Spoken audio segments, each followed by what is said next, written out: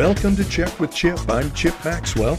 A black man named George Floyd died in Minnesota when a white police officer knelt on his neck while arresting him. In what I have learned about this case, I can find nothing to justify the officer's actions. It's terrible. That officer and 3 other officers on the scene were fired later the same day. A federal investigation will be conducted. Protesters have been shouting, "I can't breathe." A recording of the incident captured Floyd repeatedly saying, "I can't breathe." After the death of Michael Brown in Ferguson, Missouri, protesters raised their hands and shouted, "Hands up, don't shoot." It was a grotesque lie. Brown was not shot while raising his hands and surrendering. Brown robbed a convenience store. When stopped by a police officer, Brown attacked the officer, broke his eye socket, and tried to get his gun. That's when Brown was shot dead by the officer. In the Floyd case, the "I can't breathe" chant is justified. A police officer should not get away with needlessly causing the death of someone being arrested. It's also true that the race-baiting, cop-hating segment of America should not get away with presenting the death of George Floyd as proof that they are right about racist cops and racist America. This is like having a child who constantly is punished for making trouble, and those are just the incidents you know about. 1 time out of 100, the child is unjustly accused. The child raises a self-righteous ruckus. "Woe is me! I am a martyr. Everybody blames me. You have it in for me. The system is biased against me, rigged against me, persecutes me." Oh, stuff it. The system is not the problem. You are the problem. The system is right 99% of the time. You are wrong 99% of the time.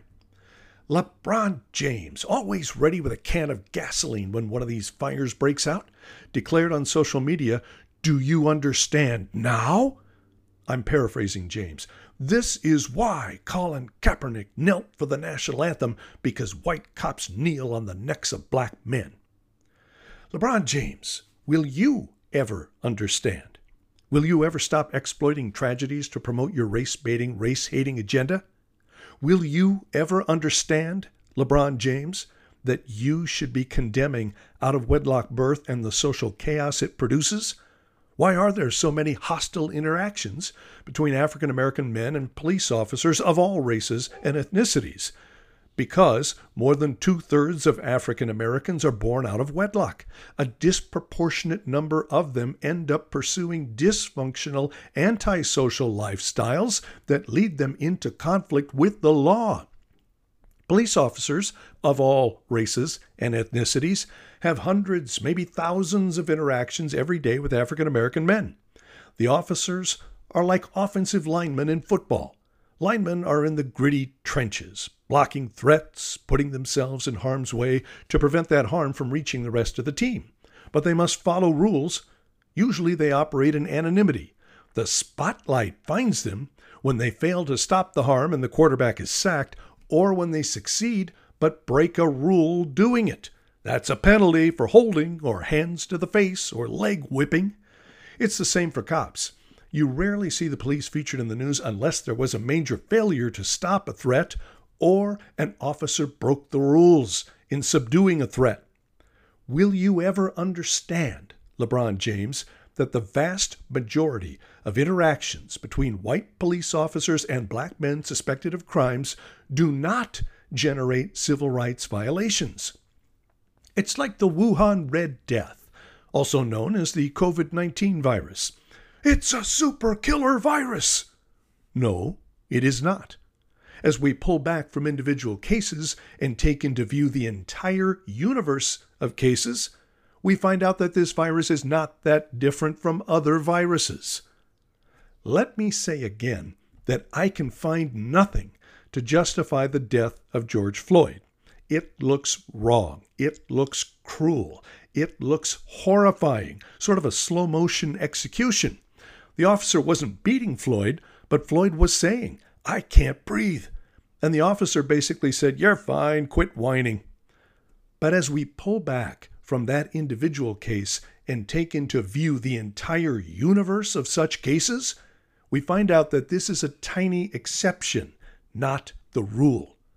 That's what infuriates me about James and Kaepernick and other prominent black athletes who focus on one incident and ignore the hundreds and thousands of incidents in which cops respect the civil rights of people acting like dangerous jerks toward the cops.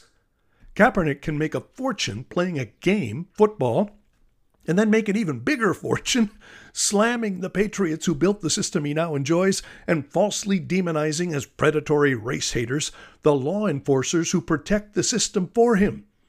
Unlike Kaepernick, James is arguably the best to ever play his sport of basketball.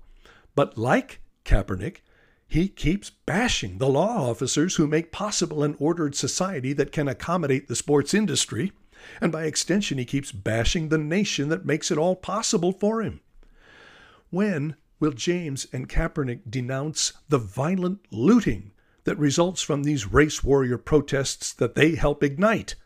What is the logic of attacking and destroying stores and stealing TVs and clothing and food and whatever else you can carry? Well, you can't apply logic to the situation. People are triggered and justified in raging against the system. No, they are not. They are told they are justified by James and Kaepernick and others, but it is false. The officer who knelt on George Floyd's neck should not get away with it. The looters robbing and destroying businesses should not get away with it.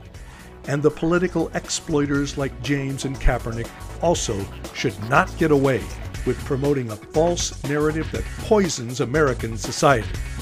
That's Check with Chip. I'm Chip Maxwell. Thank you for listening.